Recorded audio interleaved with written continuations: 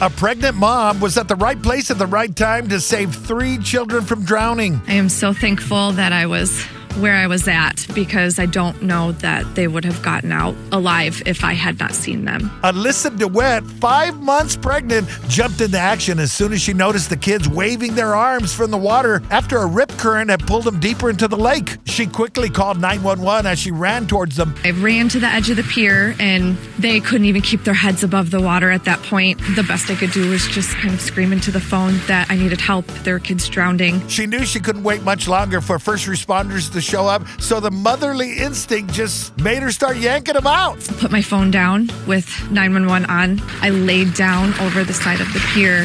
I pulled every single one of them out up over that pier wall. I don't know how I did it, but I did. She feels like it was divine intervention. I truly believe that I was meant to come here. Moms are true heroes of the world.